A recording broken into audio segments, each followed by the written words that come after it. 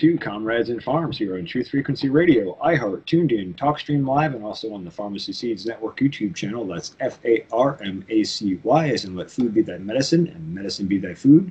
Tonight's guest is Brian Seco. He's getting a degree in statistical analysis, and he's here to talk with us about stats and data collection and all that sort of stuff. For those who don't know, put this in a little context, this relates to Raspberry Pi, it relates to farming and agriculture and human health and nutrition, and studies along the lines of human health and nutrition. So without further ado, Brian, how are you tonight? Oh, I'm very good. Thank you for having me on. Excited to be here.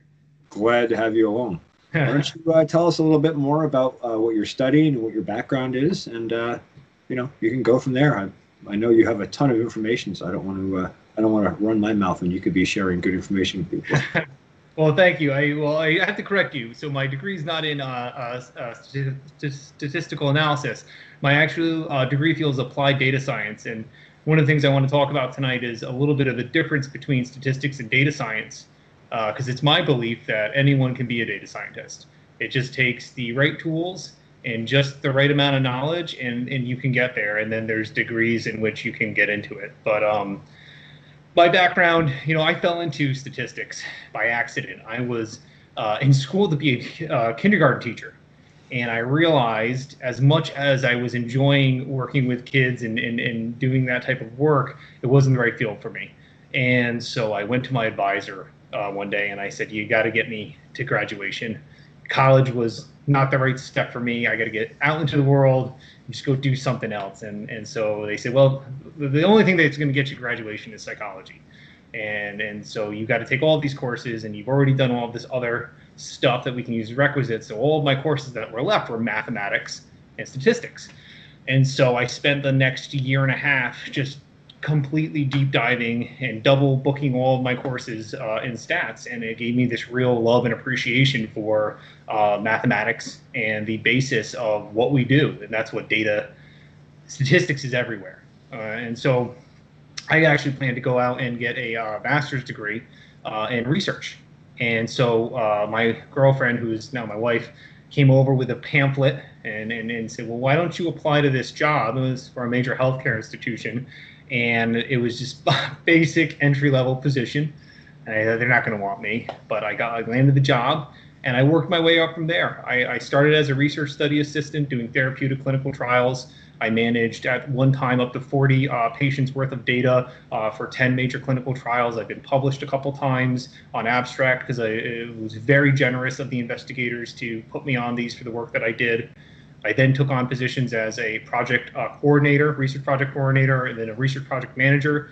When I started doing the precursor to what is machine learning. I didn't know it at the time, but doing my research, we were building these kind of self-querying databases, which is what I called self-querying, which is really probability statistics. I didn't know it then. I was trying to put the right phrasing to what we were doing. And then ultimately, I then changed realms a little bit and took on an operational role, where I was in charge of all of the specimen collection for phase 1 clinical trials and getting them from patients to laboratories. And this is where my love for statistics really gelled with the actual data. Because I got my black belt in Six Sigma because I didn't have enough of an education to know what I was doing in operations. And one point that I'll note is I'm not a certified black belt at the moment. So if anyone goes out there and looks me up, I don't want to be called a fraud. I 2 years to take a certificate course on Simplilearn. They're an accredited Six Sigma institution, but I've never certified myself because I didn't need to.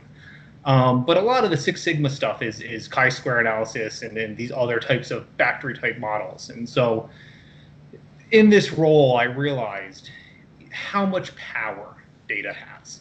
And what we did is we took and it wasn't myself, but with the help of my team, we were smart. We analyzed the right type of data, and we took a failing kind of prospect and turned it into a very profitable enterprise that we were able to save money on research because we were able to process specimens in such a cheap manner. And so then I said, well, I've got to get into this. So I went and took my role on as an analyst, and then I decided to get a master's degree for formal training. And so now I'm 10 years in, and I have this eclectic background, but the love for data is there, the love for science is there, and I think that if you like data and you like science, this is a great field to dabble in or really invest your time in. I couldn't agree more. Hey, maybe for the audience, you could kind of divide between what data science and statistics is, because I think a lot of people probably don't understand that, and I'm not even sure I understand that entirely myself. Yeah, that's a great point. I think that data science, when people hear it, if you're in tune with the media, it's thrown around a lot today, and it has been for the last, I think, 10 years. There have been great interviews actually out there. I would say that if you look up Dean Abbott, he's a very prominent data scientist in the field. He talks about like a disillusionment stage, and that was in 2017. So, I think it's kind of getting washed out as a term, but a data science is statistics, but looking at statistics with the flavor of machine learning. And machine learning is not artificial intelligence. It is a subcomponent of these other types of math methods. But machine learning in itself is more just probability statistics. And so when people talk about machine learning, I think that the misconception is that you're building these complex deployed algorithms using really advanced software with software engine. Not necessarily. That's absolutely true. If you work at Facebook, I'm sure they're doing that. But you can deploy machine learning models and very simple calculations with free software that's supported by educational institutions around the world. And that's data science. Is you have these simple tools and you're looking at patterns and you're looking for the type of statistics that give you the ability to make predictions.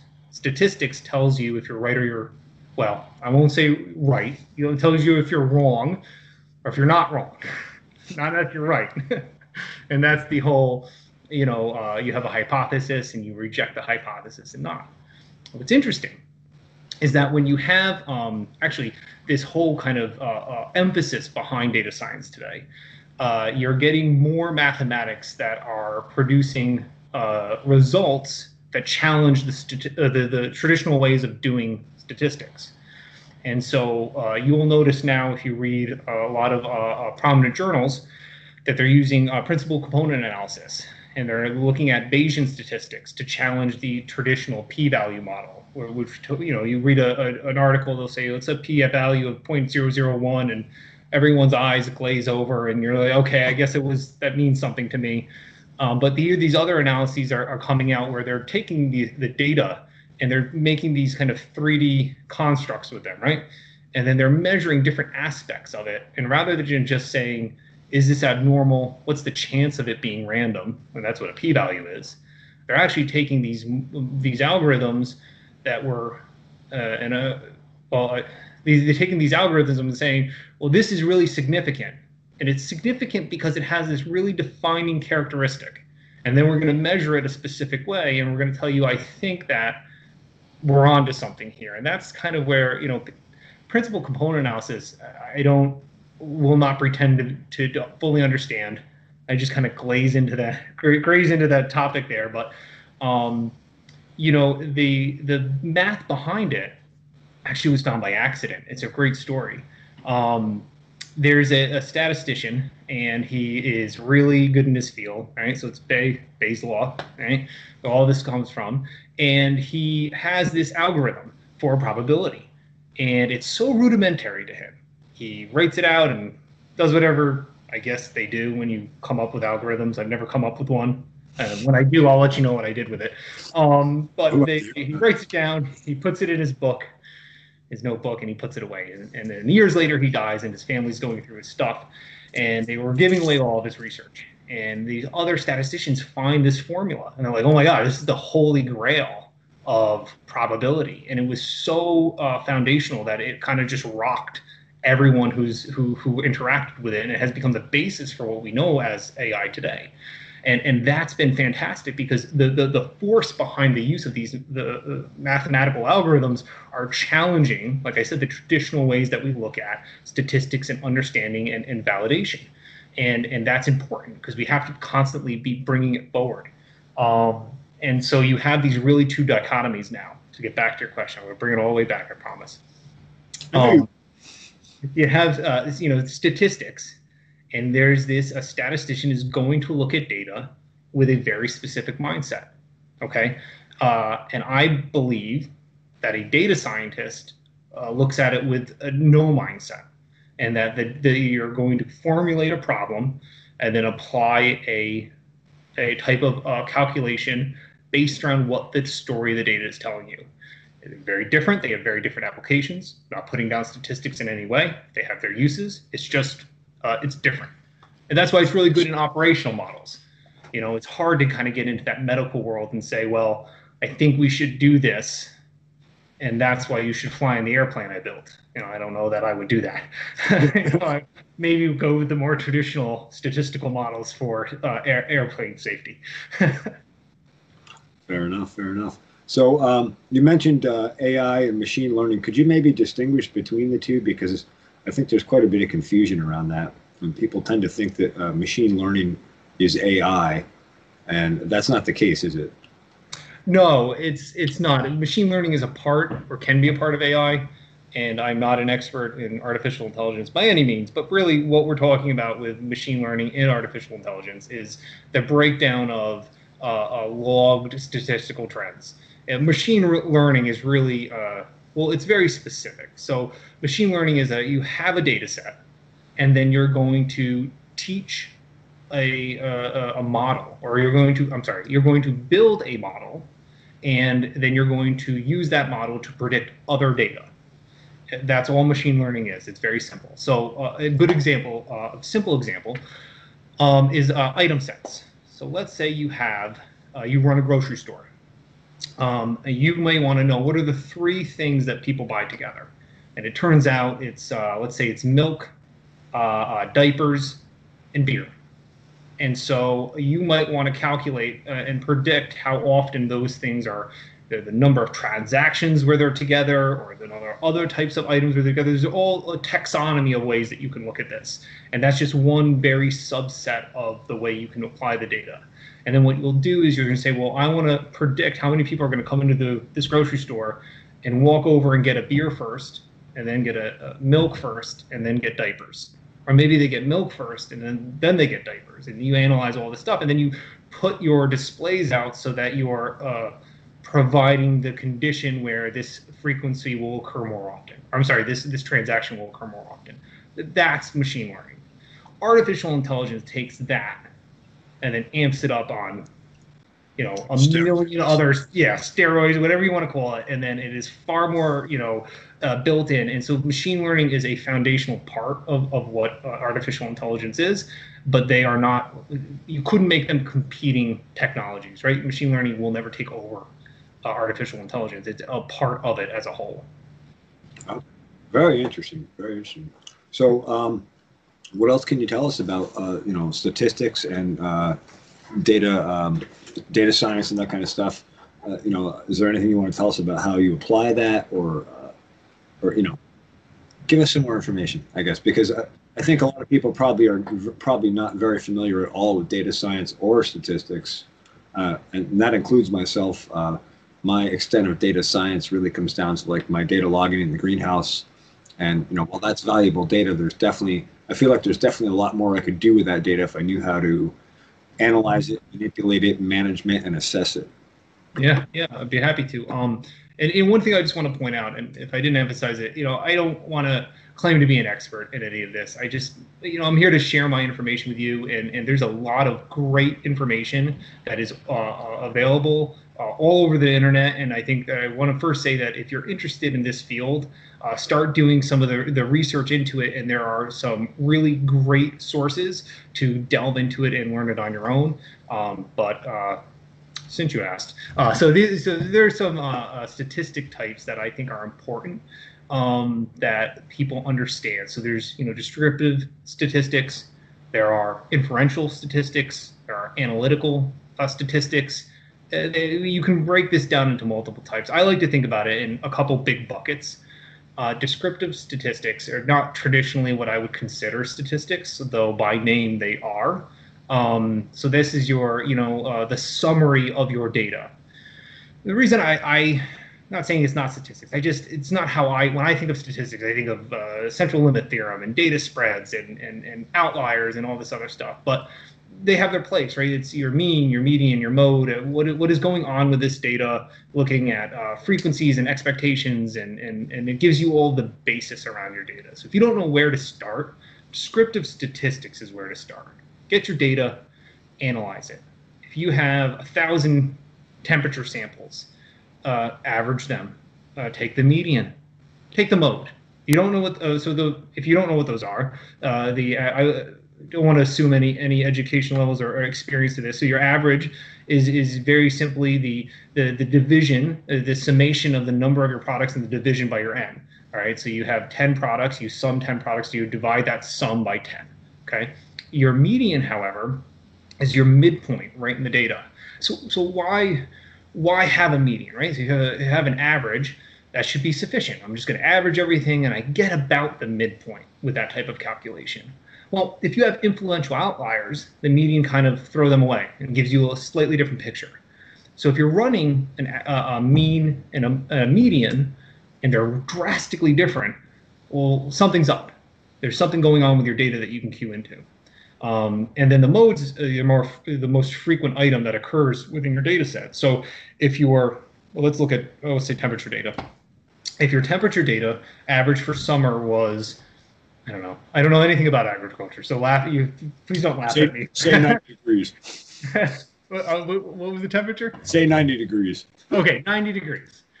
And your median was 60 degrees.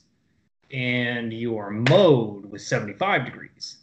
That is telling you something, all right? And I don't, but it would be different if your median was 90 degrees and your average was 91 degrees, and then your mode was 87 degrees. So those are very clustered together. I can accurately say that, well, probably the daytime temperature for the summer was around 90 degrees. And this is what I'm going to base my information off of. And that's a start. But when you have something weird going on, you might be saying, well, maybe I have a temperature probe that's not calculating this correctly, or maybe I have a problem somewhere. And that's where these things and looking at them together will give you insight. And one of the things I always try to drive, as working as an analyst, I always try to drive with people. There's not one item that's going to tell you the answer. And I always have people, just show me the average. I was like, well, you can't just look at the average. You have to look at other parts of the picture. Even if you're not looking at the whole picture, you have to look at other aspects that will give you characteristics to tell you what the average is meaning in context. And those are kind of your base descriptive statistics. And there's inferential statistics. And so these are the core, I would say, stats 101 stuff that you get into in college. And these are really looking at inferring a population from a sample. These are your hypothesis testing. And these absolutely have their place, because if you're not going to jump into a machine learning model right out of the gate, you can very easily, with simple tools, calculate the chance of something occurring at random. And that's great. Okay, so if you know how to normalize your data set and you know how to set up these types of calculations, you can say, well, I'm going to test this and I'm going to see at what confidence, or I would say what in the statistical world they'll call it the alpha, right? What's my alpha? So it's going to be 0.05. Well, that means I have a 1 in 20 chance that what I'm seeing is happening at random. If it's a 0.01, it's 1 in 100. If it's 0.001, it's 1 in 1,000. And so if you actually, the name Six Sigma for those types of methodologies are the sixth sigma, right, out that it's happening at random, so basically non-existent. And so you can then temper your results based on what you need. So if you're dealing with something that's not critically important, and I'm not trying to put anybody's work down, but I would say that if you're not doing medical research, 0.05 is perfectly fine. 1 in 20 chance is a great place to start. I mean, heck, you could start at 0.5. You have a 50% chance of it being at random. And then that's where you just start repeating your experiments. And I don't mean rerunning exploratory analysis and then clouding your data by having these biases, which we can talk about. But I mean just repeating it, documenting it well, repeat it again, repeat it again. Are you consistently getting the results that you're seeing? And then when you're seeing a consistent set, then bump it up to the next level. Is it, if you were doing 1 in 20, we'll try 1 in 100. And then you can see how kind of, I guess, relevant of what the changes in your variables are, and they can kind of guide you in the right direction. Those are kind of the inferential set. And I think great ones that are often overlooked, right? Because people typically look at the t-test or your students t-test, the F test, but like chi-square is a really great model. It works in a similar way. They have their applications where you need one side of the tails of the spread of your data. You're going in one direction or you're going in another direction. Chi-square looks in one direction, and there's a reason for that. So they're all set up the same way. So once you get that tool in your toolbox, you can kind of apply it in all these different directions. And kind of the way you learn something and then apply it can be very different. So I suggest people, like starting small, not trying to make huge population estimates, right out of the gate. If you're just getting into this, look at the models and try to replicate them with your actual data. And then finally, I like to think of analytical data. And this is the type of statistics that provides the rationale for action. And these types of algorithms and theorems are more not any more or less complex, but they're very different in nature than inferential because they imply different things. And actually, I have a whole bunch of analytical examples here, so I don't delve into it too much, but that's mostly the stuff that I like to work with is analytical statistics, because I think that when we talk about, I'm never going to be a statistician. I'm not going to get a PhD. So for me to be able to accurately tell you if a medicine that you take is, working for you is not the boat that I'm in. I'm in the boat that I would like to say there is data that is telling you a story. This is the story that it's telling you, and this is what you can predict from that data set. And I think that stuff is really interesting. So that's my big bucket. Very interesting. Very interesting. Let's see, we've got about 7 minutes left. Could you just give us an example of, I don't know, you're doing a coin flip to show, to illustrate the concept of probability and how people perceive it versus how it actually works in the real world, or how it works from a statistics or data science standpoint? Well, it's funny. I actually have a coin right here, and what I'm going to do here is I'm going to do an observation analysis, and this is actually kind of leads into biases, right? So there's all sorts of different types of biases that happen. Try to zoom out a little bit, scale back.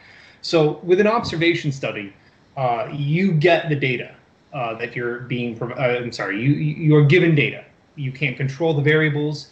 You can't put any expectations on the data collected.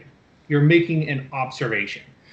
And so what I think is interesting is when people make an observation and they all of a sudden draw conclusions from them or are not looking into the full story. So this is a little silly, albeit, but it illustrates an interesting point. So here's my coin, okay? And I'm going to flip this coin, and maybe you will accuse me of trying to have some sleight of hand. I assure you that that's not the case, but let's flip it 10 times, okay? So we'll do one.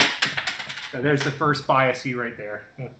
So recall bias. So one, we have heads. Heads, yep. Okay. Two, we have heads. So I think my water is actually influencing this. So I'm going to take a drink of water, and that's going to help me get another heads. All right.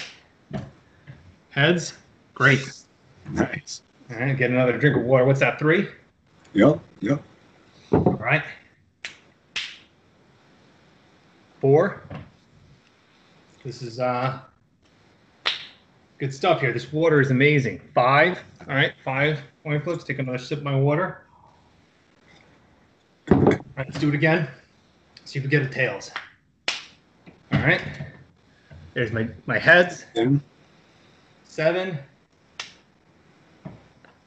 heads. Wow.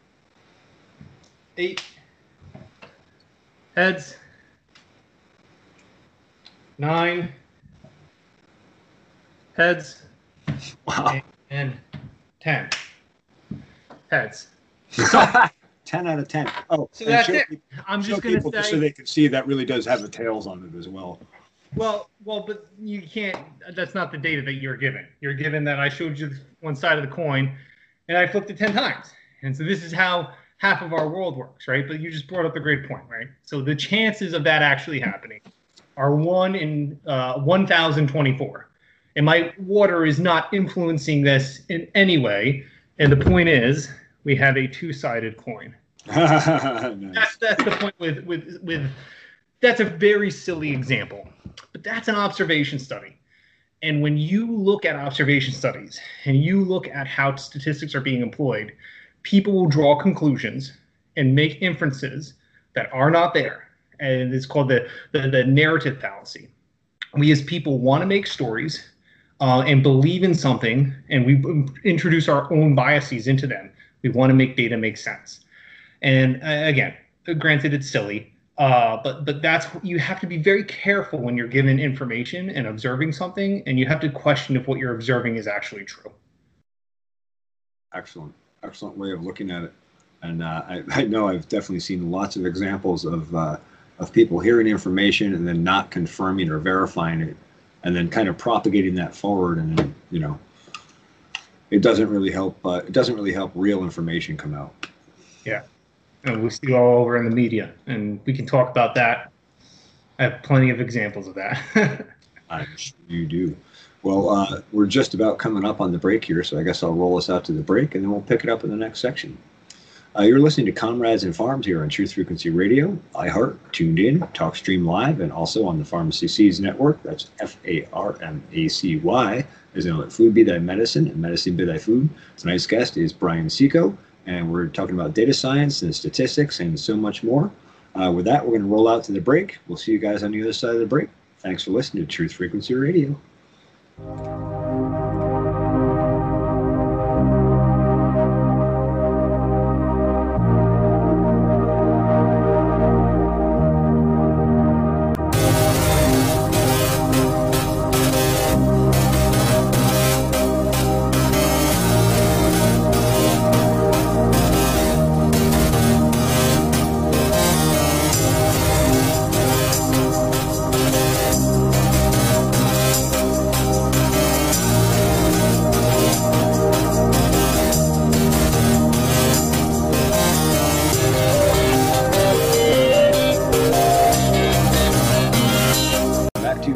And Farms here on Truth Frequency Radio, iHeart, Tuned In, TalkStream Live, and also on the Pharmacy Seeds Network. That's FARMACY, as in let food be thy medicine and medicine be thy food. Tonight's guest is Brian Seco, and before the break we were talking about data science and statistics and probabilities, and Brian gave us a demonstration with a coin toss. Brian, could you explain a little bit more about that coin toss for us? Yeah, I'd be happy to. And you know, it's funny, I realize what kind of silly example it is, but it really leads into more kind of a deeper thought. And so right away, anyone watching this, the third coin toss was like, something's up. Either I'm flipping it in my hand or it's a fake coin. The thing is, when you're given observational data, you don't get to choose what's disclosed to you, okay? And you are being forced to make a decision about what you're seeing. And what you should be, what you should do as a data scientist or a scientist in general, right? Put on that hat. I said before, everyone can be a scientist. Is to question, okay? And is what I'm looking at exactly what I'm being told? Are there other variables that could be influencing the data that I'm seeing? So let's assume I wasn't trying to cheat you, but let's just say I was ignorant and I didn't check my coin. I didn't know it was a two-sided coin. So then I was going to say, well, my experiment here is that the water is influencing my coin toss. And so then I'm going to sell that result as it was. And so I think that when you start really thinking of things that you see every day, okay, you will be given a news story and it will say, well, this means this. No. This doesn't necessarily have a cause and effect relationship to B. A is present and we are observing A, and B is present and we're observing B, but I don't know all the data. And so you have to delve into that and kind of weed through the different things that influence data, like biases and, you know, different types of confounding variables, and all these kind of impact the statistics that we're given. And I'll very quickly say, look at the data that's being presented. There is a very common trait with news media, especially mainstream news media, to truncate scales.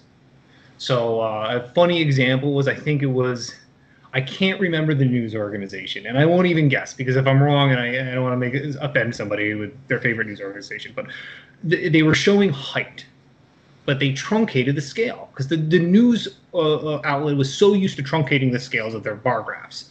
And so they had a man and a woman, and they said 5 feet on the woman, and they said 5.5 feet on the man. But the distance was like 1.5 feet, right? And the scale was completely off, and it just looked funny. You're like, what are you talking about? Like, that's not 6 inches. That's, and it clicks with you. They're manipulating this, and so, you know, and if you're not familiar with graph truncation, it's where you don't start from zero.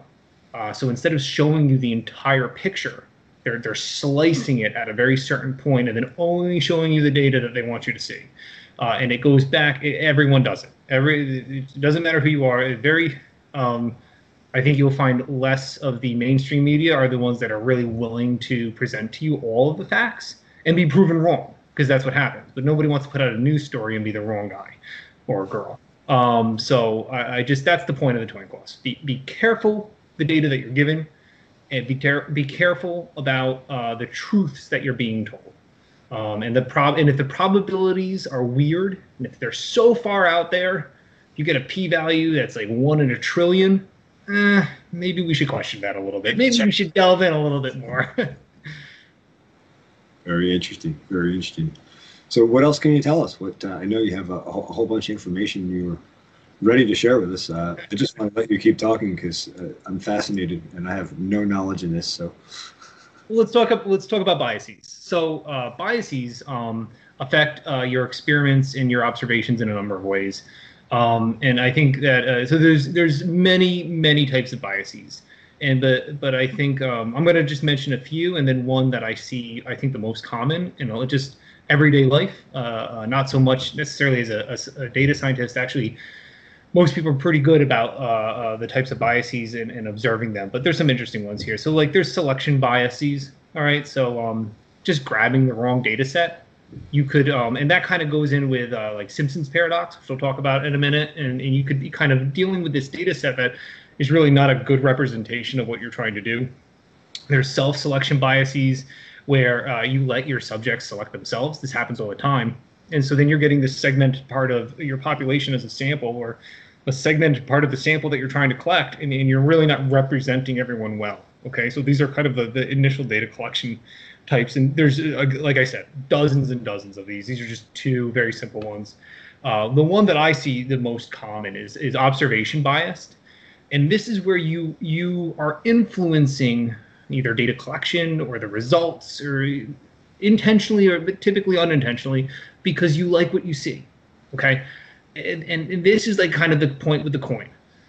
We are more willing to accept something that we want to like. Yeah, if we're looking for it, we're willing to take that answer, right? All the time. It happens all the time. And actually, this happens with peer-reviewed articles. There are reviewers that are more likely to put an article through to a publication because it presents a point that they themselves believe in. And even the most trained individuals are subjective to this biases. So you like what you see, and it's going to skew your perception. And so one of the things that I find particularly maddening about observation biases. So let's put it into a real world context.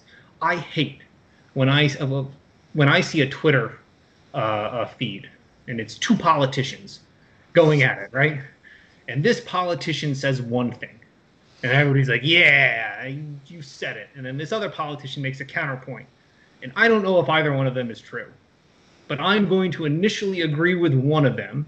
I'm not going to say me, but one would, because of what they said. You're going to have an emotional connection with that statement, and then bam, you're in, and you've drawn a line in the sand. And I think that it's very important that we train ourselves not to do that. Is to say, okay, you've made a statement, and you made a lot of words in that tweet, and some of them are big, and you're trying to sound very smart. Is anything what you're saying making sense? Or are you just dribbling nonsense and making everybody jump on a bandwagon and trying to make you look good? And there's always that like kind of the last word syndrome. If you're the last thing, I think in a Seinfeld episode, this was best exemplified. I think it was it was George. He would make a joke and then just leave the room. And so they fired the whole team, and then he was in charge of like the whole department or something. He couldn't really do anything. Like that's what these people are doing. They're just making a really funny, comical, emotionally driven point, or really not even comical. It could be something that just drives home that you really care about. It could be completely not truthful. And so we just have to be very careful what we ingest and the decisions that we base off of them. And so that's where I think observation bias is the crucial one to really learn about. But in terms of like, agriculture and testing, the survivorship bias, I think, is also really interesting. So I have a neat story about World War II that I think kind of drives this point home. So in World War II, they had planes coming back from all these combat missions, and the military thought that they were super smart. Well, this is what they were going to do. They're going to measure all the bullet holes, and they're going to figure out exactly where the planes were shot up. And they drew up these diagrams, and it was, they got some bullet holes in the tail and the wings, a couple up by the cockpit, and then we're going to strategically place all this armor where the bullet holes are. And there's a statistician in the room, maybe one or two, I don't know. The story that I'm telling you is just one. The whole military had one statistician. And he's in the room, and he says, excuse me, I think that you have a survivorship bias here, because the planes that are coming back don't need the armor where the bullet holes are. Okay, you need to put those armor. Guys didn't die. Yeah, they didn't die. They survived. So those bullet holes don't need to be reinforced. Anywhere that didn't get shot, that's where you need to put your armor. And so that's the whole, like, there's another kind of morbid story I'll share with you. There's a study done a number of years ago where somebody claimed that cats, when they fall out of 6-story buildings, right, are more likely to survive than a cat that falls out of a 2-story building or something like that. Cats are falling out of apartments apparently all over this town, and for a long time people believed it. And there was a whole science kind of based around it that the cat's turning over and can land on its feet well. And I think there was a news outlet that was like, well, wait a minute, how many cats that fall out of a 6-story window made it to the vets to be counted in this study? I bet you most of them died on impact. So, you're influencing your whole population based on this. And so, survivorship biases are harder, I think, to kind of isolate. But when you're looking at the results of a study and you're trying to make a decision about how to move forward, especially if you're taking a lot of data points and you're kind of pulling them together, the more complex your data model becomes. When you're trying to run like a machine learning algorithm, sometimes the more biases will come out of it. You kind of overfit your model. It'll work really good in test data. So you have to think to yourself, like, what kind of things am I introducing into this that I really shouldn't be introducing, that I'm doing wrong? And that kind of goes to like one big point with biases that I think that is my main takeaway, is that like you should never be the expert of your data. You can be the expert of a business rule, of a domain, of an area. The data is the data. Let the data be the data, and then look at it, interpret it, and then make a decision. What people like to do is they see a result, and this is actually very common in people that I work with at times, is they'll say, well, no, my instinct tells me that it shouldn't look like that. Your data's wrong. It's like, well, is it wrong? Or are we seeing an anomaly? Or is it sliced away? It shouldn't be wrong, but people's instinct is, well, that's wrong, and I'm going to change something. And now you're dying. So, I know I saw that when I worked for the surveyor engineer. I'd come back with field data sometimes and be like, no, that's wrong. I'd be like, no, I ran controls on it. The shots are clean. The data is good. Something doesn't fit in this piece, but the data is not wrong. And he'd be, oh, no, that's got to be wrong. That can't be right. And like, we'd spend hours going back and forth about why it could and why it couldn't be wrong. And sure enough, I go back out in the field again, reshoot the shots, same data comes back. Well, see, now I'm pretty sure I'm not wrong, right? Well, okay, but do it again. Do one more shot set. Okay, fine, I'll bring it back. Well, all 3 shot sets are the same within 0.01 feet of each other. It's not my data that's wrong. There's something wrong about how this piece falls into the other piece in the land or whatever. So I can totally relate to it on that level. And that's the whole point of this stuff, right? And you have equipment malfunctioning. How are you going to figure it out? If you're going to just override your expectations, sure, okay, repeat it once or twice. But you can't. At what point do you have to just kind of eat some humble pie and say, okay, maybe I'm not as well versed in what I think I am, and I need to kind of listen to what the data is telling me. Or maybe I'm just not understanding it correctly. And that other example you gave before, like, remind me of the LD50 thing, where when they do drug studies, they look at 50% of the population dies. Now you have the toxicity level of the drug, and it's like, well, I don't know. Do we have to go to 50% kill to really say it's toxic? Like, that seems like an extreme level to go to. Fortunately, a lot of the drug testing actually has lower thresholds now for that type of stuff. But that's good. There's definitely the exacerbation of a point that we certainly are making. But that goes into weird mathematical anomalies too. So there's okay, so let's take Simpson's paradox. Okay, this is a really neat thing that happens with data, talking about weird results. So Simpson's paradox is where you have I describe this without I need a chalkboard behind me.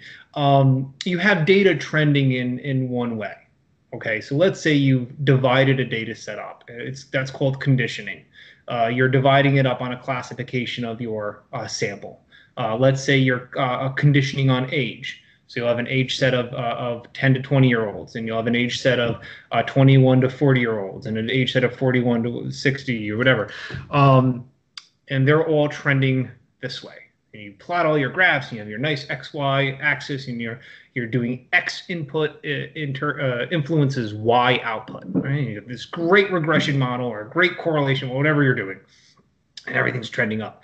And then you put everything together and you say, well, let's look at the whole big picture. Then all of a sudden it's trending down. That's Simpson's paradox. And then it's completely inverted, or it is null. And so, well, how does that happen? If everything is trending up, how does it trend down? And I could draw it out and show you and give you the math behind the things that are driving it. But the point is that when they occur, they tell us something, and we have to be in tune to what the data is telling us. And again, mean, median, mode, right? You take multiple snapshots of what you're doing, and you say, well, okay, I see in my class subsets, they're trending up or trending down. I see in my whole view of this data, they're trending in another direction. I'm observing Simpson's paradox. There's something wrong, and I either have a confounding variable or I have a collider. Confounding variables is where one variable influences multiple, and a collider is where multiple variables kind of come together on a point. So if I were to say, I think confounding variables are intrinsically easier to understand. So if I have, my coin is a double-sided coin, that's a confounding variable which would impact any number of results that are connected to it. Or a better example of this is where you have an underlying unknown variable between two things that seem independent, but there's really a connection there. And that could be an underlying, if you're doing a disease study, or there's some underlying disease that's impacting something else, and you think it's your drug and it's not, it's this other confounding variable, and this has multiple outcomes. Colliders, though, are a little bit different. Colliders is where, well, if I'm going to take a sample, let's say I'm going to sample, I'll use an article that I could give you to post. It's actually really interesting. It describes it much better than I can, because the person who wrote it has probably multiple PhDs. But what they say is they're sampling college students, okay, and they're saying, well, we're going to give this variable called conscientiousness, and that is the ability to work hard, and we're going to correlate it with intelligence quality. And our suspicion is that intelligence quality is directly correlated with the ability to work hard, and that you're going to have some people who aren't smart but can work hard and are in college, and you're going to have some people who are really smart and don't work hard and are in college, but those will be outliers. And this study is aimed at seeing a nice linear trend in direct intelligence quality and your work hard ethic. And so they run the data model, and it's all fake data. And then it's inverted, completely inverted. Okay, and even it's manipulated fake data, it's still inverted. Why? We have a collider. The collider is college admission. And so you can't, if you were to say, I'm only going to sample college students, or I'm not going to sample anyone that didn't go to college. You're conditioning your data, you're slicing it out on a variable that is impacted by your intelligence quality and the ability to work hard, right? So both of these things are colliding with the college attendance. And so there are people who are smart and worked hard who didn't go to college. There are people who worked hard and who are not smart that went to college. There are people who are really smart and didn't go to college that don't work hard. You have all these people all over the place. So then if you take that data and then spread it out and look at the whole picture, there's absolutely no correlation whatsoever between someone's ability to work hard and their intelligence quality. And then you have these like really fun, spurious correlations that come up all the time. And actually a great website for this is if you go to tylervigen.com. It's my favorite website. He makes all of these unrelated observations and how they're trending together. And this is what's happening here, right? We have this weird kind of variable that has come in, and we've done something wrong with our data, and we've done like a statistical error. But the funny ones really make the point. So like there's the directly correlated, okay? The number of it was Nicolas Cage films are directly correlated with swimming pool deaths. And so some of these are, there's some really good ones in there. And most, it's a little morbid because most of them are associated with death, but it's like, shoe sales and like, people falling into wood chippers, it's like these things are not correlated in any way. But you will see trends that kind of go along. And so when you think about like how you're kind of combining data, you have to think about if you should be conditioning or not. You should be looking at different parts to see if you should be, if you're observing this weird paradox, and they don't have small implications. You were talking the difference of saying that something is showing some type of correlation or not whatsoever. And that's important. Because if you miss something and are happening to slice data in a certain way, you could miss really valuable insights to what you're doing and be throwing out whole sets of experiments. Not experiments, observations, because you're not observing some of these fundamental mistakes that are really hidden and buried in your data sets. Very interesting. So, wow. How does that all tie back in from from biases and that sort of stuff? How does that come back to applying data science in a meaningful way? I mean, I like to think of the age-old maxim. There's a couple big ones that you can always find, but my favorite is correlation does not imply causality, or correlation does not prove causality. And I like this maxim so much because it's great to say when you don't agree with something.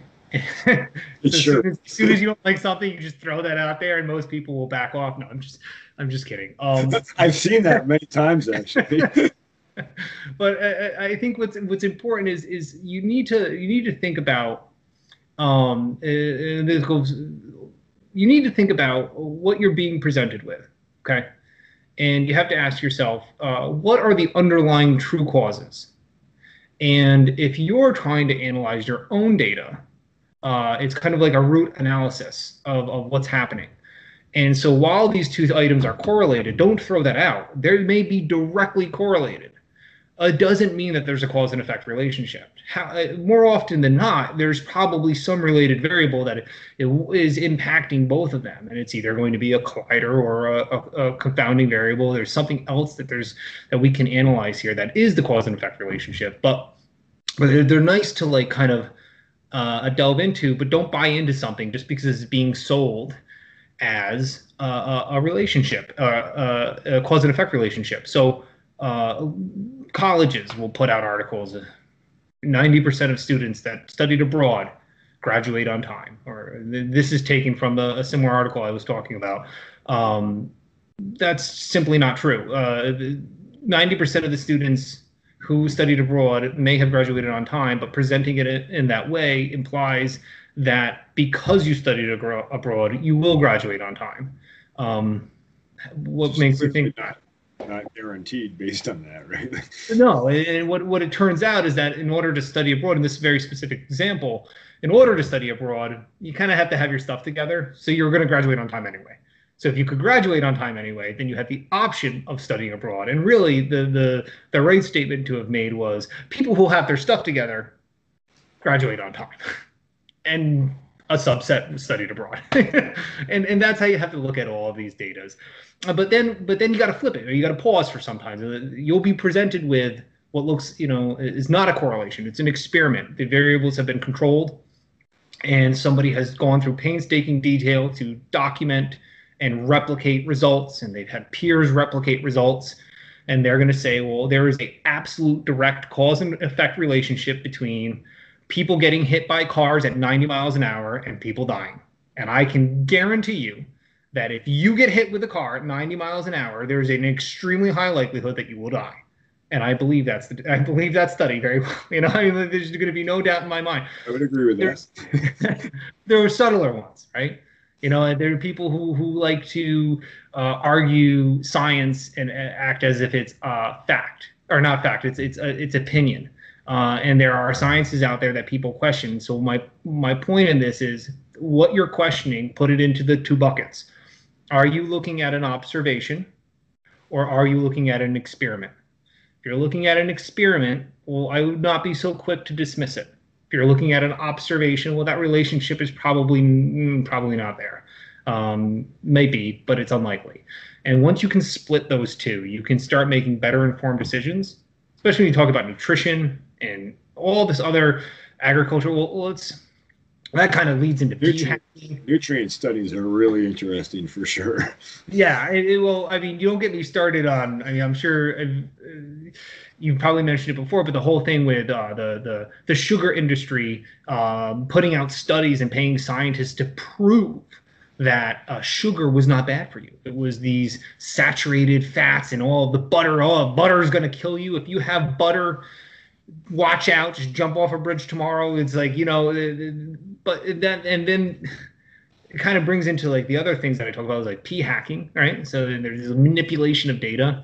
So like first off, I think the state of peer reviews today are too much of a business, and they're not where they should be. Yeah, we talk about this in ethics, and we talk about how there was an article that was posted by someone, and it was 750 words of "please take me off your email list." It got a peer review gold star, and it got published on one of these journals. And when you see stuff like that, it makes me personally upset, because then it's like I have to argue with somebody about a basic scientific fact that they're telling me is not true, because other people are clouding truth with garbage for money. And then I think the sugar industry example is the best one, because for a very long time we believed that these studies that came out were absolutely true, and then we're blindsided by it. So what do you believe? Well, you got to take the whole picture into mind. You got to do your own research. You got to do your own reading. You got to read some from here. You got to read some from there. Put it together, read it. You got to make your own decisions. Yeah.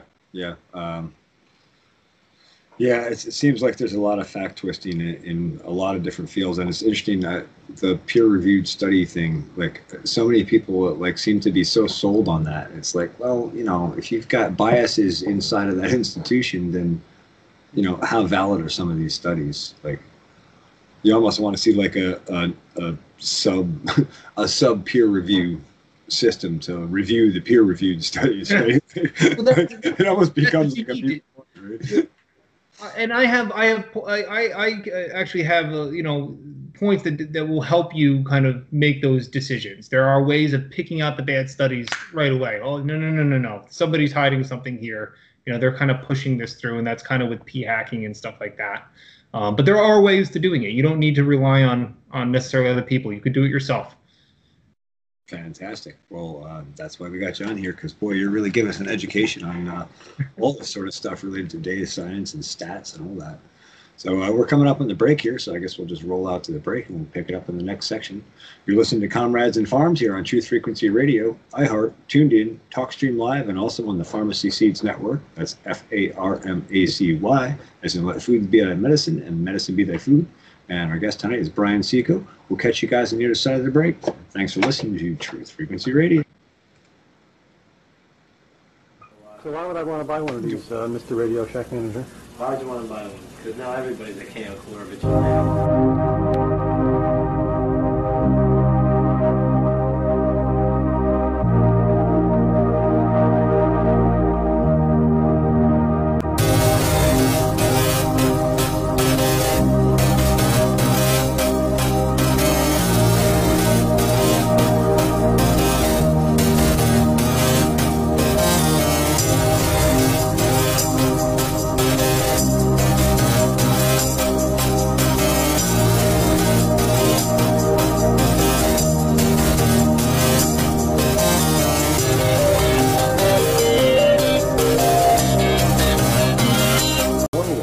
to Comrades in Farms here on Truth Frequency Radio, iHeart, Tuned In, TalkStream Live, and also on the Pharmacy Seeds Network YouTube channel. That's FARMACY, as in Let Food Be Thy Medicine, and Medicine Be Thy Food. Tonight's guest is Brian Seco. We're talking about data science and statistical analysis, peer-reviewed studies, all sorts of interesting information.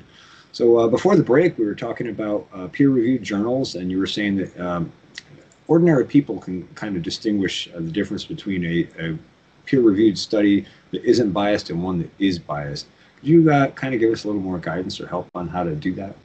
Yeah, and you know, I don't want to point this out. Actually, picking out a bias in a design is really quite challenging. I think you need a really thorough background, be able to say, well, this is biased because X factor, or this is a type of bias C that I'm observing. I think what's easier to kind of distinguish is the way that the articles are kind of formulated. There are some cues that you may want to do more research. And I'm not going to say that most people are going to be able to determine an article to be true or false, but I think that there are reasons when you don't want to just stop digging. You want to keep getting into the layers. You want to see what other related types of print are saying, or other media is saying, and then you formulate your final decision. So, you know, what are the kind of things that we look for? Well, first off, how often do you read a peer review article? That's my question to you. How often do you read? You know, maybe once a month. Not as frequent as you might expect, given my background and my channel and stuff. I used to do a lot more reading, but I just find myself so busy with this that I don't get into it much. But I do, and you know, I myself, you know, I've learned to like look for certain wording that kind of tells me like, wait a minute, you know, it sounds like they're trying to bias how they're saying this, you know, without going into the study deep enough to really understand it. And that's when I'll go back and go, okay, let me pull up PubMed, let me see what I can find on there. You know, I start to dig a little deeper. So is that like kind of what you're pointing at? Well, my point is, if it's once a month, it takes practice. So if you really want to get good at seeing this stuff, I mean, definitely frequent it more often. Get used to the verbiage. So the first thing I would say to people is know what the article is trying to tell you. So what's the article going to do? If you've never read a peer review article and you pull one up at random, you're probably just going to be like, oh my God, and just shut off the computer and run away. Or maybe you won't. Maybe you just dive into it and love it. But I think most of the time it's like this. What is George Carlin made jokes about like religion with like this scary language. Like this is what math is. It's like it's all scary language. Mathematical formulas are not that complicated. There are some that are very complicated, but most are not that complicated. It's a different language that you just didn't study to read. And so if I gave you Chinese, you would be just as confused. But once you start breaking down those barriers, and you kind of start setting it up, and you're like, oh, okay, I know what they're asking. First, they're going to be introducing what they're studying. They're going to give me a literature review. They're going to tell me everything that they already read. Well, stop right there. Look at what they read. What did they read? So I was writing a paper about, I forget. It was a terrible math course. It was a math course where I had to write papers about math theory, and those are the worst math courses. And so I remember I'll do the math. I don't want to write about the math, but I had to construct an argument. Did I favor or was I against one of these articles? And they were talking about eigenvectors, and eigenvectors are these really cool mathematical constructs that help us manipulate matrices and do fun things with them. But the point was, what I point out was their peer review is lacking. They made an assumption, and they said that they were observing a trait in a population, but didn't define the name of the trait. So they bucketed it under this one term. Okay, and the details of the article are not important. So then I went into their peer review section, or their literature review, and I pulled up every single article that they listed. And every single article defined their characteristic differently. And I was like, so wait a minute. So let me put this into a, I really can't remember the paper that I was talking about. But it was something like violence in video games, like one of these types of articles. And they said people who play video games are more violent. And I was like, okay, well, define violence. Is it literally striking another person? Is it a shooting? Is it a stabbing? Is it yelling? Well, in one article, it was verbal abuse. In another article, violence was violent behavior, and where somebody punched a hole in a wall. Another one, somebody actually like injured another person. Okay, and so well, I have a problem with that because you didn't clearly outline the type of behavior that you're measuring. You're citing it from multiple articles that are describing different types of behavior. And then you're going to tell me that your correlation, or sorry, your experiment is directly showing this type of cause and effect relationship. Well, I pause right there. So first thing, check out the lit review. What are they saying? Who are they quoting? Are the sources reputable? And you don't even really need to go beyond that, because if you don't even agree with some of the arguments that they're setting up, that you're probably really not looking at a good article. Another good thing is looking at how often their article is referenced. Now, many, and again, not any one of these is the golden rule. But I will find that if an article is very poorly referenced, it's probably not a good resource as the foundation of a type of argument. Now, there are great articles out there that are never referenced. They're written very well, they have great science in them, and nobody cares, and that's too bad. But if you're looking at something as a really defining characteristic, and you're finding a lot of articles that are not really being referenced, maybe try to look for something that other people are also referring to, and that they're saying, well, this work is good work, and I'm using this work.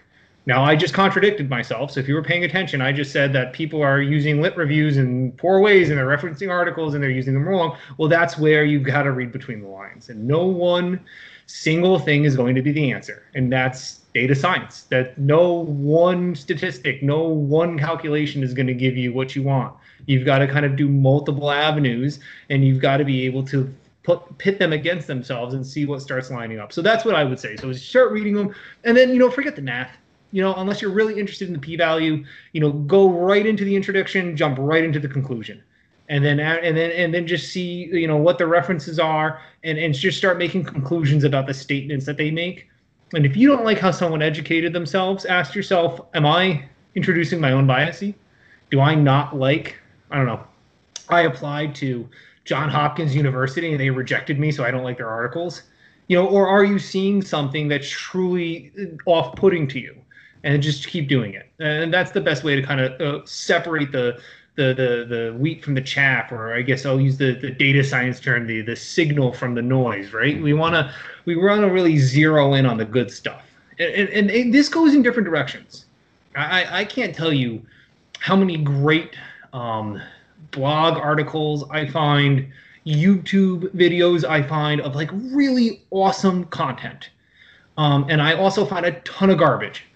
And there is just complete falsehoods being displayed all over the place. And it's funny because a lot of times I'll see a truth right next to a complete lie. And it's just like, no, I know you're lying. This is not you're either intentionally or unintentionally putting false information out there. And so that's really hard too, because you might have a source of information where you really like certain truths that are coming in, but there are also other things that kind of bother you. That's okay.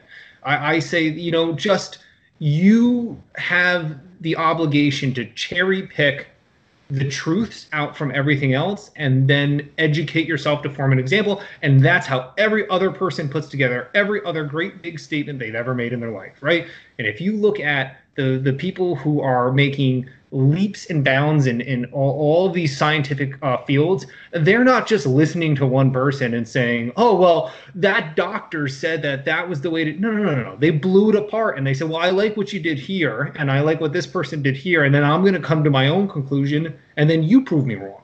And then what does my experiment look like? And so that's how I like to look at all this stuff. And don't discount anything. There's just get it all on the table, lay all the cards out, and say, what am I seeing here? And when you do stuff like that, you'll start seeing trends. And then you might see a correlation.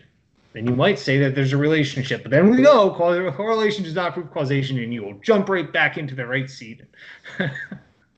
I'm just kidding. Awesome. Yeah, I've definitely seen that in articles about, agriculture and nutrition, that kind of stuff. I've definitely seen, like, they'll they'll use one truthful statement and then they'll stack like false information behind that based on that truthful statement. It's like it's so frustrating to see that like someone take a truthful statement and then paint this false picture off of it. It's just like, ugh. Yeah, and it's too bad that many reliable areas have been tarnished because of people being greedy. But I would just say don't immediately throw things out. Don't be so quick to discount something because of its source. And I would say like this goes for everything from peer review articles to newspapers. If you religiously watch Fox News, jump into CNN and make sure that you're looking at the whole picture. If you love CNN, then you better be watching Fox News. And I just use those as two dichotomy news sources because they're very easy to compare against each other. But I mean that. I just like you have to take in everyone's opinion, and there is truth between this. Neither one is true. The truth is right in the middle. Okay, yeah. But I don't mean to get into politics, and so that's not my. I don't enjoy talking about politics. Okay. That's a great example of like the dichotomy between the two because, there's truth on both sides of every story, basically, right? Yeah, and then you get better at picking it out. So yeah. Yeah. So you mentioned p-values and that kind of stuff. Did you want to go into that a little bit more and elaborate on that, or did you have something else you wanted to move to? Yeah, actually, we can talk about p-hacking. So we're talking about truths and lies, and so there's this interesting thing that has happened over time. There's you can go online actually and find algorithms that are set to just ingest all this data and tell you when there's a relationship. And so we talked before about spurious relationships. We mentioned TylerVigan.com and the Nicolas Cage movies and swimming pool deaths, right? But that's what these are. And those correlations look really funny. But if I said to you, gosh, I got to use another political example because it's just the ones that people write about all the time. Okay, so there's this news article that said, not news article, I'm sorry, excuse me. There was a submitted a journal. And the submission was that cancer rates in certain rural Republican states were extremely low. Okay? And they said it's because of the Republican lifestyle, just because of the rural lifestyle, these people are not getting cancer. Well, that's p-hacking. That's a spurious relationship. It's not the case. And I'm going to get, actually, that's going to tie into the law of large numbers or the law of small numbers. It doesn't exist in central limit theorem. But basically, if you throw data into an algorithm long enough, you'll find a relationship. I highly doubt being a Republican has anything to do with the cancer rate. I just don't believe I would agree with that has any impact. Maybe rural living does, but the phrase it was Republican. Then another article was put out that it was Democratic rural areas and they had the lowest cancer rates. And I was like, well, that can't be true. Another article was put out and it was that rural areas have the highest cancer rate. And it's because of all of these pesticides that are going in the water. And this study said that every single person in this town had cancer and they had pesticides on their land. And that's true. It's not true. There's a problem. So, like, first off, let's tie up p-hacking here. So you throw enough data into an algorithm that looks for this stuff, and you start sliding the data back and forth and running a different data sets, you will come across a relationship, and it will look meaningful to you with the right data sets. And I can go right now, and I can generate 100 random numbers, and I can do a p-value analysis, and will come up, depending on my alpha level, of a number of numbers, a set of numbers that are statistically significantly related to each other. And that is a spurious relationship. And that's your alpha level. So if it's 0.05, it's 1 out of 20. We talked about this before. 0.01, it's 1 out of 100, 1 out of 1,000. And so depending on how high your alpha level is, the less likelihood that these random encounters are occurring. That's the problem with the p-values, and that's why people are moving to Bayesian statistics. They're using principal component analysis, and there are much more robust models that you cannot do this with. And principal component analysis uses, complex eigenvectors and matrical design so that you can measure the distance of one set of variables to a distance of another and come out with this really cool model and says like, everyone who liked this one movie liked it because of this one variable. And then you do this cross analysis. You'll say, well, no, it wasn't the variable you thought it was. It was actually that most of these people, are Brad Pitt fans. And Brad Pitt fans happen to have liked this one movie really well. And then you got to the root of the really driving variable. And that's where these cool analyses are. If any of this strikes a chord, go onto YouTube, look up principal component analysis. There's some great mathematical formulas that are broken down into very simple examples. I am not doing it justice in the least bit, but it's really interesting stuff, and it challenges that traditional mindset. But to go back to the numbers thing, I want to talk about these like rural examples that I brought up. So here we have an example where we have a rural town that has no cancer and a rural town that there's all this cancer. Well, the problem is the term rural typically means is associated with low populations. Okay, so you're not going to have the same size sample as you would in, I don't know, take Manhattan. Let's say you did the same study and you took the entire population of Manhattan as your sample size. You're going to get a very different outcome. That's because there is a law that says that at a certain sample size, there's this kind of drop-off point where we're going to start observing things in the statistical sense that we're trying to measure. Okay, so if you don't get to that drop-off point, you're looking at a spurious correlation, I guess you could say. I'm sorry, that's the wrong way to put it. But you're not looking at you have too low of a sample size and it's negatively affecting your outcome. Okay, so here's a better example. If I give you a jar of marbles, and half of them were white and half of them were red, and I said, let's pull 2 marbles out. What's the probability that we will pull out 2 marbles of the same color? Okay, and it depends on how many marbles are in the jar or whatever. But let's say, I don't know, if we just had a standard jar, it would probably be around like, I don't know, 25%.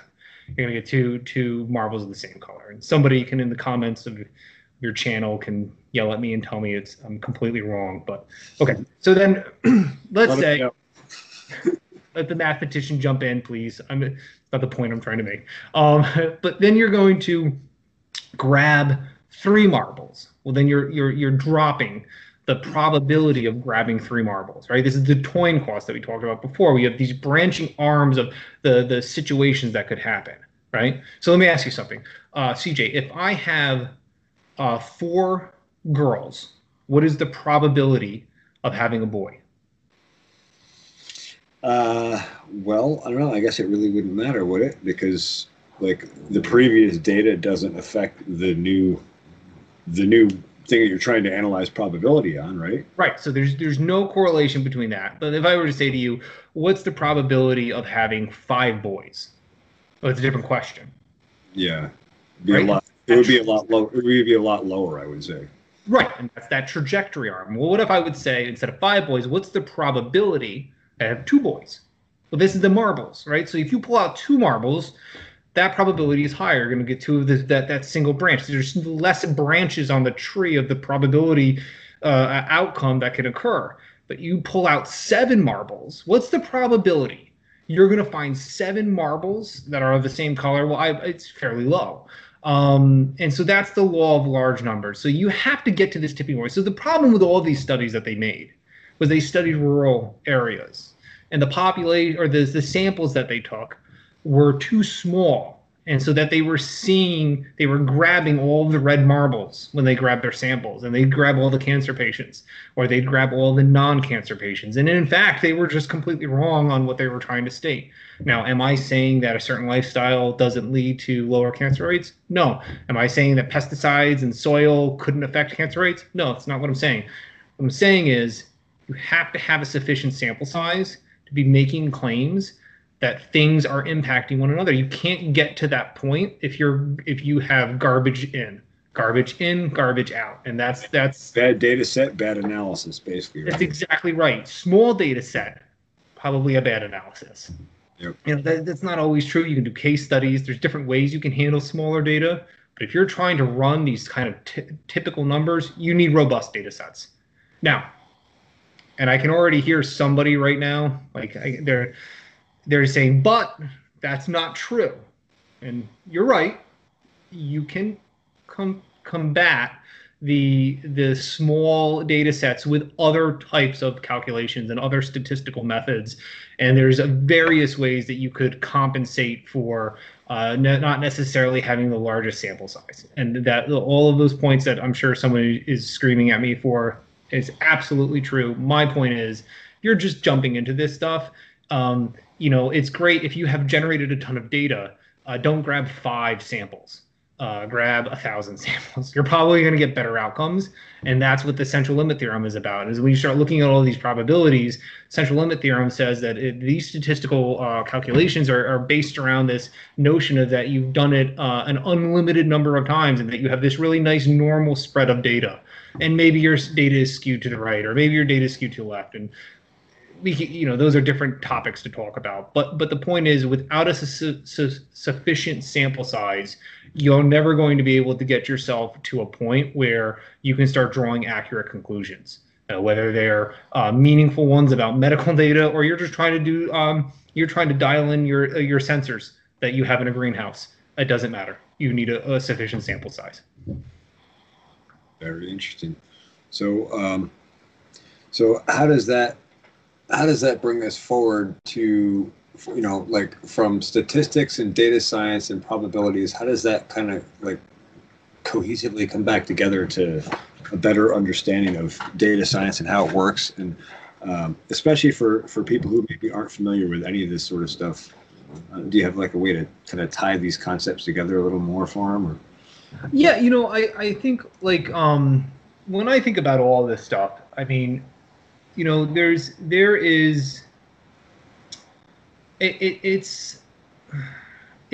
an underlying fabric to everything that we do. Okay. And the more layers, we talked about a lot of deep layers today, but there are a lot of simple things that are holding basic truths together. And there are a lot of ways of discovering interesting things about the world around you. You know how to listen, and you know how to look. And if you are prepared to eat humble pie, as I like to say, when you are looking at your data, and if you are prepared to think critically and put another mindset and kind of stand in someone else's shoes, so to speak, and kind of think from a different angle, you will discover really great and interesting things. And you don't have to be an expert. And it doesn't take a lot of tools to do this stuff. You can do it with Excel. I'm trying right now to do it with more simple tools like Office Libre, which is hard because they don't quite have the same formulas that Excel does. If you're into Python and you like doing that, I mean, Python's a fantastic tool. I encourage anyone who's interested in this field. I mean, that's also another big buzzword. There's Python, there's R, there's Julia, there's all these other languages. I like Python specifically because I know it better. So I just have an observation, or let's say a self-selection bias, or whatever bias I just put on it. I know Python very well, but it's a very good rounded tool to get into this. And so it's not very complicated to learn. So if you're somewhat tech savvy and you can get out there and read documentation and apply it, there's some great tutorials out there, and then you can start applying these models to data sets. But if you don't have that skill set and can follow some simple instructions, you can also do this in Excel. And you can also derive like a data spread and to see, like, is my data normally distributed? Well, that will tell you something. That's that surface fabric that holds everything together. If you're looking at your data and it's completely skewed to the right, that will tell you something different than if it is normally distributed.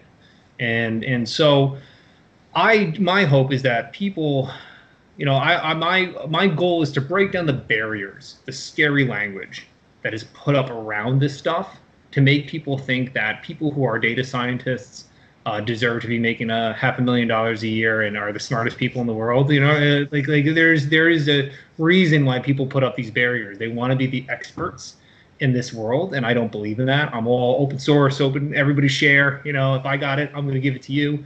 And I think that anyone can get into this at any level, and it's easy to get into. You just have to I mean, like right now, if you pull up,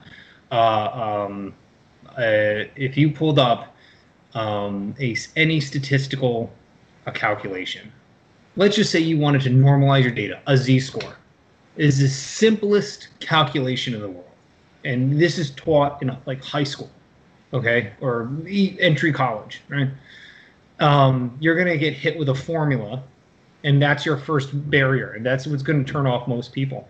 But that formula is that foreign language, and then once you break that wall down, then you understand what's going on. And so, I think that people should not be afraid to try and fail, and get into, if they have collected data, get into it, do data munging, and see what you can observe. Very interesting. Yeah, it's amazing. We have all this technology and tools available to us. It's interesting you mentioned there's all those different tools that are available for people. Like, you can basically download this stuff and go play with it and learn it on your own, is what you're saying. Oh, yeah, absolutely. There's enough information out there to fully, you could become an expert in all of this. Fantastic. Well, we're rolling up on the break here, so I guess we'll roll us out to the break, and then we'll come back, and we got one more half-hour section here. We'll try and wrap all these concepts together and talk a little bit more about it. With that, we're going to roll on out to the break. You are listening to Comrades in Farms here on Truth Frequency Radio, iHeart, tuned in, TalkStream Live, and also on the Pharmacy Seeds Network. That's FARMACY, as in let food be thy medicine and medicine be thy food. Tonight's guest is Brian Seco. Thanks for listening to Comrades in Farms here on Truth Frequency Radio, and we will catch you on the other side of the break.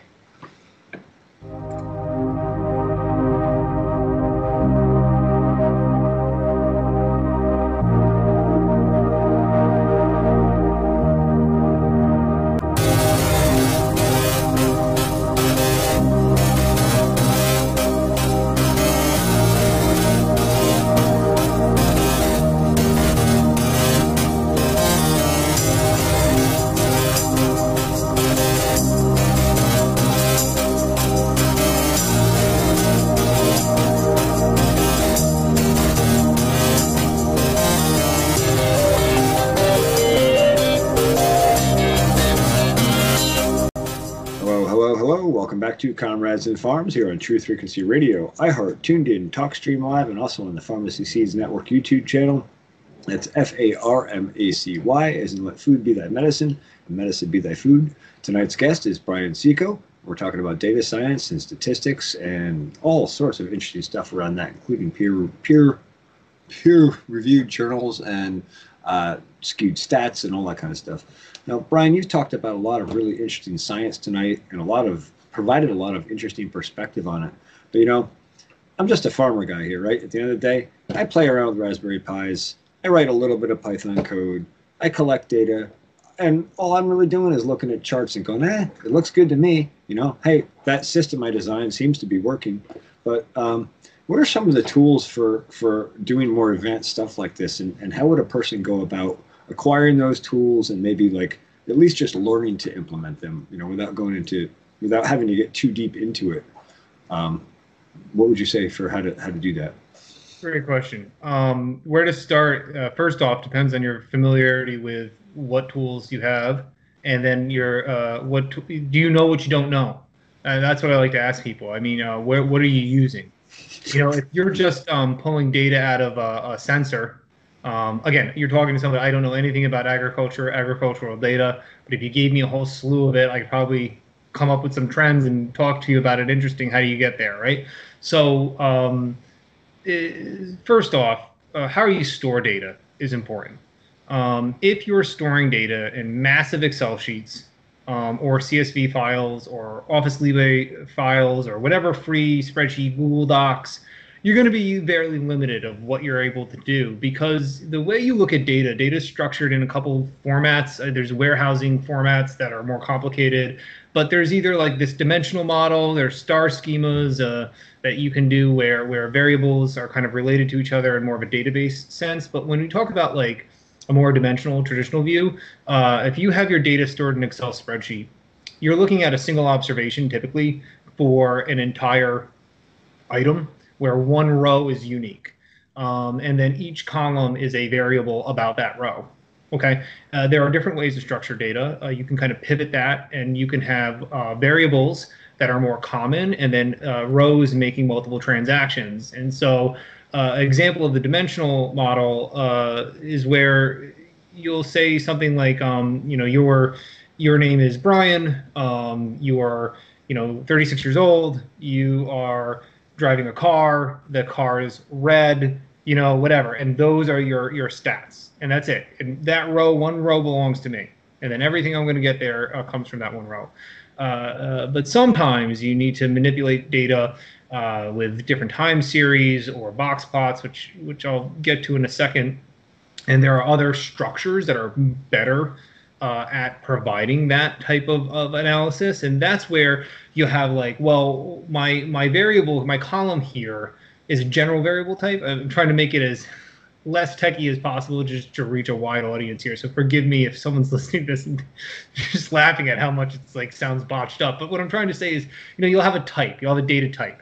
And then you'll have another column that might say date, which is very general, date.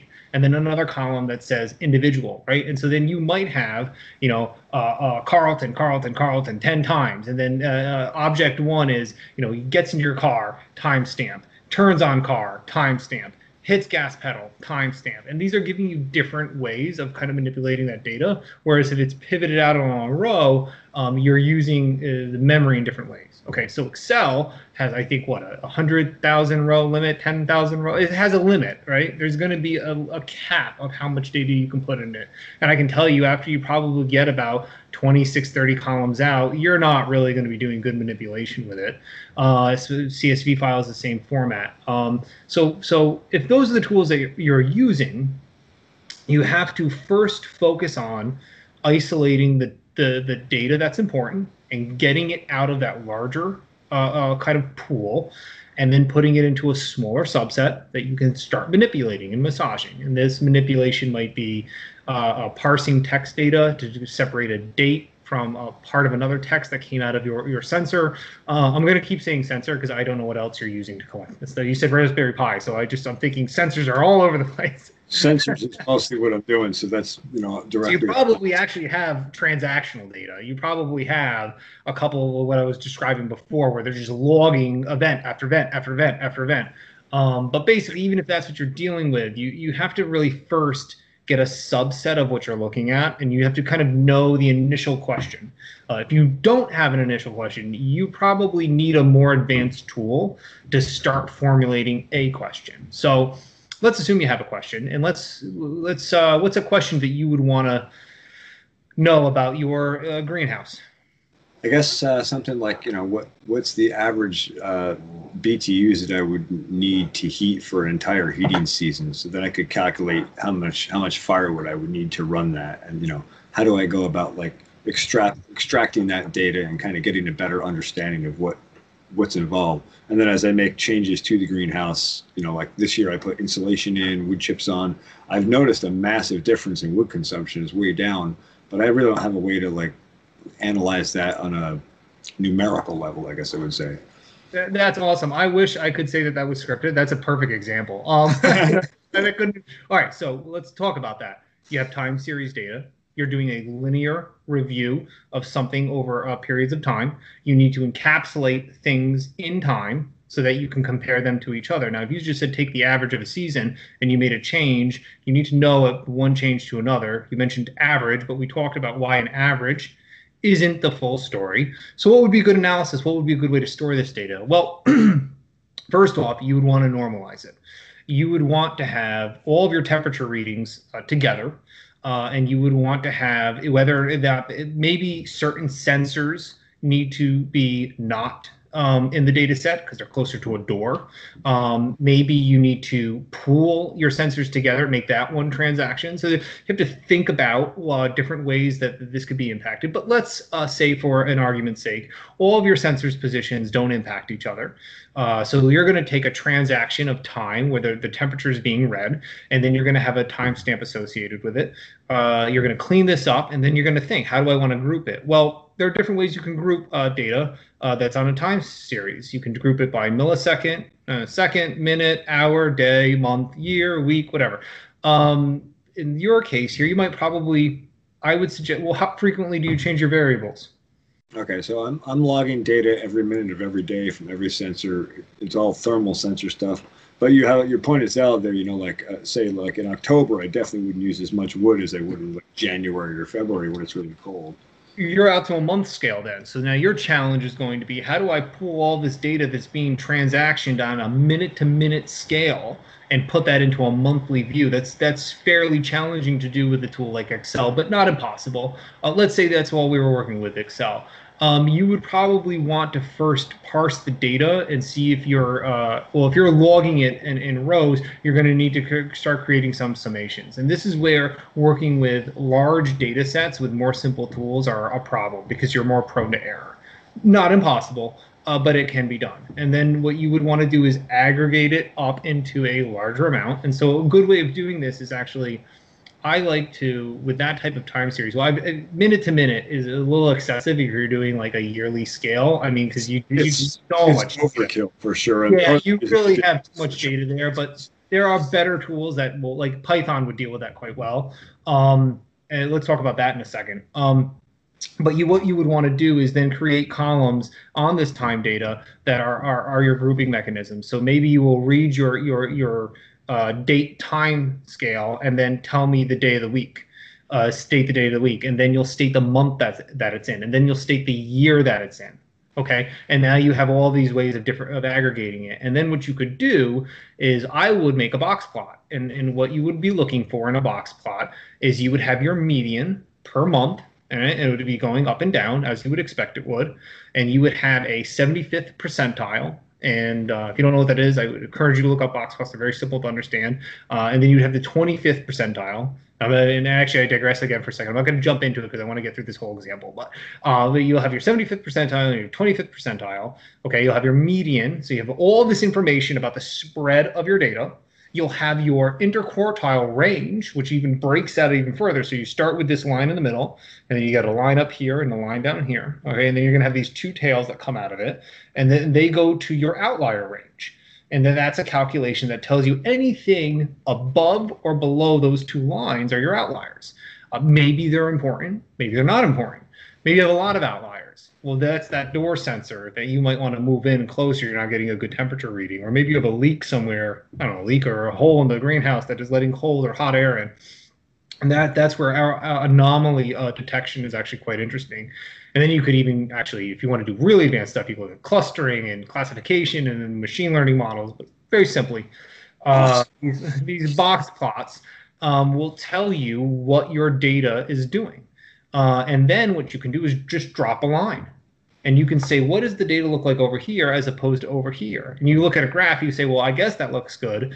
But you could actually start seeing some visual trends. Okay. Now you want to take it to the next level. Okay.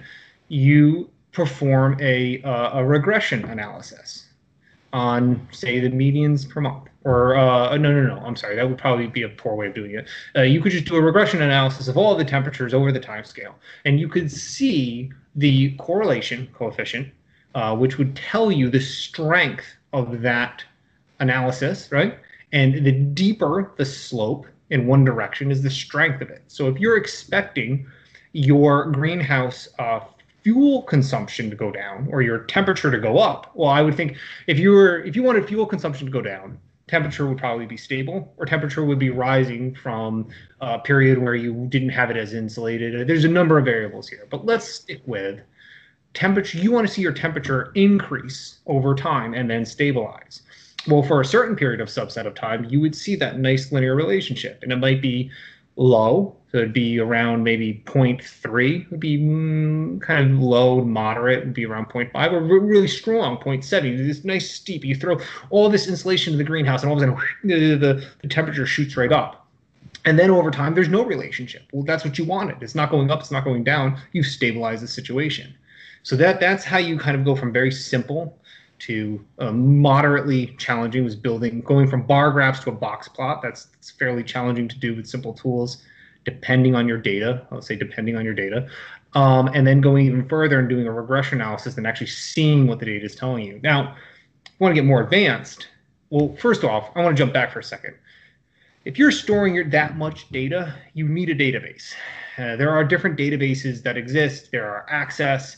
But there's a ton of free. I say Access because people are not afraid of the GUI interface to jump into this stuff.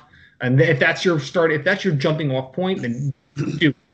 But there are, SQLite that holds up to what is it can do now? It can do like a terabyte worth of data for a single file.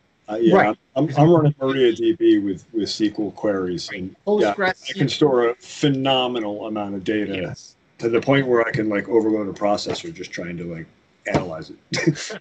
Well, see, but that's where this stuff needs to be stored, because if you have minute by minute transactions, what you really are creating is kind of like what they would call kind of a data lake, where you're just kind of putting all this stuff together. You don't know what to do with it, and so now what you then want to do is then pull it out and structure it. So you have all this raw data coming out from your sensors, and you put it into repository A. And then you take it to repository B, where you start kind of separating, making sense of it. Then you put it into repository C, and then that's just now more along the lines of the questions. And then you query it. Then you query repository C, it's in a much cleaner state. And then you're asking questions, then you analyze it. So and that's where Python it down, basically. That's right, and that's where Python really comes in as a great tool, or R is a great tool. I don't know Julia very well, but I've been told by colleagues that that's also another really up-and-coming tool. And like I said, I like Python because it's a jack of all trades. And I'm going to say that people, I actually hate when people say, "Well, jack of all trades, master of none." But this full saying, I hate that line too, and you know why. I believe the full saying is jack of all trades, master of none is oftentimes better than master of one. And I've never researched that, but I like that. But I like it because it gives you so many more tools to work with. It integrates with the databases really well. It's simple to understand. So if you're just jumping into that world, getting into pandas and NumPy can be a little bit challenging if you're used to spreadsheets and Excel. So I would say you can dive right into pandas, and it will function very similar to Excel, and you'll kind of get used to that more laid out typing to kind of describe the variables and the filtering that you're trying to do. But then you can just say, like in very simple commands, take all this data, do a box plot. Okay, there you go. Take all of this data, and on that box plot, overlay a regression line. Okay, there you go. And so then, so once you start getting familiar with how your data should be looking and the questions that you get, when you employ these advanced tools, you're going to start looking at them faster and faster. That's a great starting off point. If you want to get much more advanced into this, the question would be, is the change in my one variable changing my data to a point where the observation that is being made is chance? Is what is changing over time truly statistically significant? And so then you would propose a hypothesis. And you would have the null hypothesis or the alternate hypothesis. And in this situation, you would have something where it's like, well, the null hypothesis is there is no change, right? And so as long as you can statistically prove that there is a change, you reject the null hypothesis. And the alternate hypothesis is that there is a change in some kind. And that's a kind of very simple way of breaking that down. And that's kind of the step beyond the descriptive statistics and kind of the simple stuff where we're looking at bar graphs. What we really want to measure is if I make a change to this greenhouse, is my change truly impacting my hypothesis? And have I made a substantial difference? So now you might have reduced the amount of wood that you're using to heat your greenhouse. But you could then measure that on a scale, and you could say that with an alpha of 0.05, I can say that I have decreased my wood intake or output, whatever the amount of wood that I'm burning, and then the variable that I changed is absolutely the driving point of this, and it has made a great impact to my warehouse, my greenhouse, and that would be a 0.05. That'd be probably pretty easy to observe. You'd have to be quite wrong to probably not get by 0.05. Really yeah, I think those are like easy thresholds to hit. And then you'd be like, okay, great, now do 0.01. And so now what do you have to do? Like, what variable do you have to change to get to the next level? And then you just keep kind of expanding it. Very interesting. Very interesting. Wow, I have a lot of data to process considering all this so that I can figure out how to better process data. It sounds like if you're capturing minute by minute data, there's a computer on fire somewhere. It's a Raspberry Pi and she's burning up. You're probably heating your whole house from that. Yeah. I did a data dump back in like December and reset the database because I've been logging since 2016 and it was like, I don't know, 2.3 million rows that it had logged, and I was just like I go to query it and it'd be like, 1 minute, okay, here's your chart, struggling, and then after I did the dump and did a clean database, it's like snap, it just responds. Well, yeah, and then that's when you want to get into database principles and parsing your data, and you want to fold it the right way, and you don't want to be having these huge data logs that you dump every once in a while. You've got to be regularly maintaining it. If you expect to be acting on your data, or you plan to act on your data, you wouldn't build a house and just start throwing walls up. You would lay a good foundation. And all of this is based on a good foundation. A database is going to be the point that drives everything. And whether that's a binary data file, a CSV file, or whatever, you have to have a good foundation of how you're curating that data to be able to do anything with it. That makes a lot of sense. Yeah. I just started out with like, well, let's log everything and figure, I mostly started logging it for charting to have a chart that I could, see like, how are we affecting things? How is the stove running? How is the thermal mass working? All that kind of stuff. And then over time, it's evolved to like, well, okay, let's see how we're making efficiency gains. Let's see where our heat loss values are. Let's see outside temperature affects inside temperature and that kind of stuff. So, yeah, what's interesting. You have a great experiment about like kind of thermal mass and like kind of the heat dispersion. And I'm always really interested in actually the thermodynamics of the heat exchange. And how the colder temperatures, how quickly the heat exchange changes, just kind of a personal interest. So you actually have a very nice setup to kind of write up really great stuff about the materials that you're using. If you're using insulation type, I mean, you have a great way of kind of measuring that. If you can measure airflow as well, and I'm sure that you can. I'm sure you're going to tell me you have like a wind tunnel set up through there. I don't, but airflow is definitely on my list. Like I think I'm planning to build a new rendition of this in the future, and I'm kind of taking this as like the experiment model that was like, let's just build something and test it and see how it works and refine out like the really rough stuff out of it. And now like I want to go forward and build like a really robust model that, monitors airflow and understands, the dynamics a little bit better. Yeah. Well, and documentation is going to be the key for all that. And you need really good documentation practices to make sure that when you're changing variables, you're logging what you're doing, you're setting up experiments that you can repeat, and then when you find significant elements, you do stop and you just do it all over again. Is what I just observed truly random, or is it actually part of my variable change? And when you start doing experiments like that, you'll actually find that there's just a wealth of information in your data. When you start looking at all this stuff, it's fascinating what's in there. I can't wait to do some post crunching on it and really have a look at it. Yeah, absolutely. So we're rolling up on the end of the show here, and I wanted to give you an opportunity to plug. I know you have a new YouTube channel up, and I know you have a website up, and you've already written some really fascinating articles on that new website. So I hope people will check that out. And I know you plan to do a lot more. Could you tell us a little bit about your new channel, your new website, and what you're planning for the future? The website's called easydatadoesit.org. And it's kind of just, it's kind of the mantra that I've been saying this whole time, and that's kind of the thought behind it. And that's going to be focused on a lot of instructional stuff. I'm going to be writing articles, I think, kind of about some of the high-end theoretical conversations that we were having, because I find them interesting. But I also kind of want to lay out documentation that people can go back to and kind of learn some of the things that I've learned, and I'm trying to share this knowledge.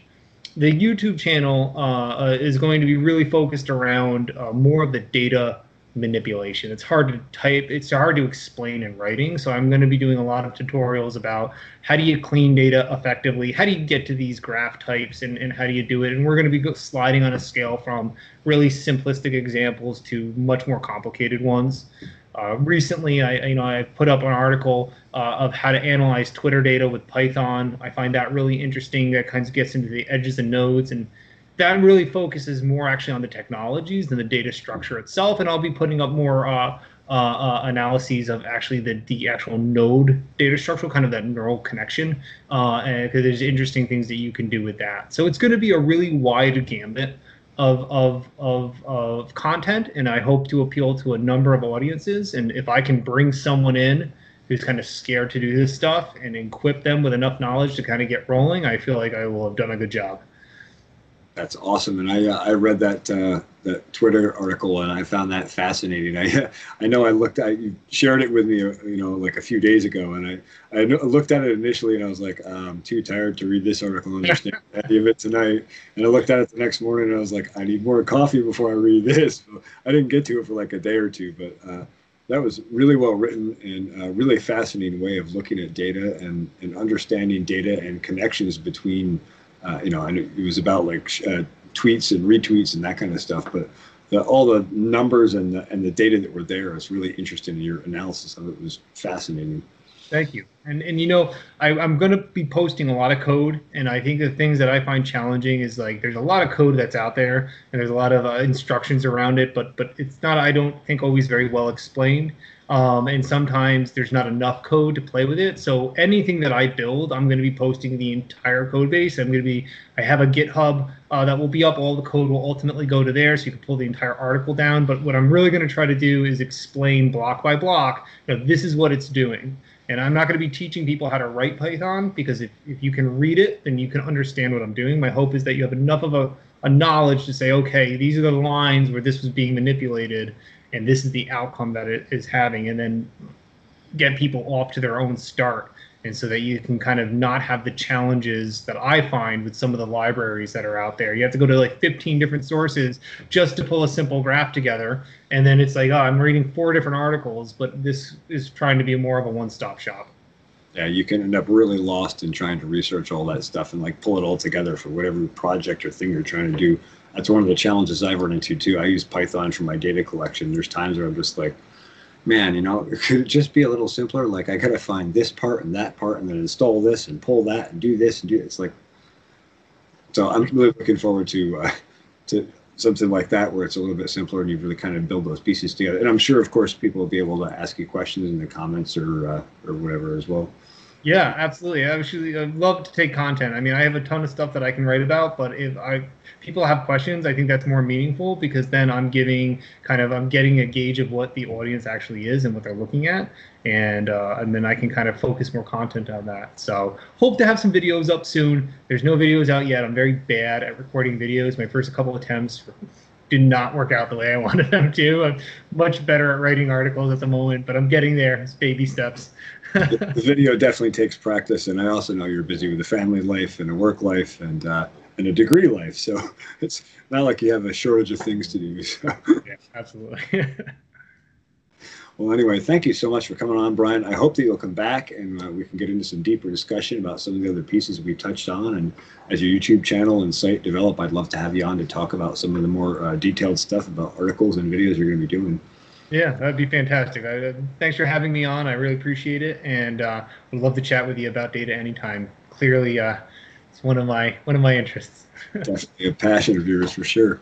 All right. Well, thanks for coming on, and I guess we're just going to roll out to the end of the show here. We're just about at the end of the time slot, a lot of here on TFR. So you've been listening to Comrades in Farms here on Truth Frequency Radio, iHeart, Tuned In, TalkStream Live, and also on the Pharmacy Seeds Network channel, Pharmacy Seeds Network YouTube channel.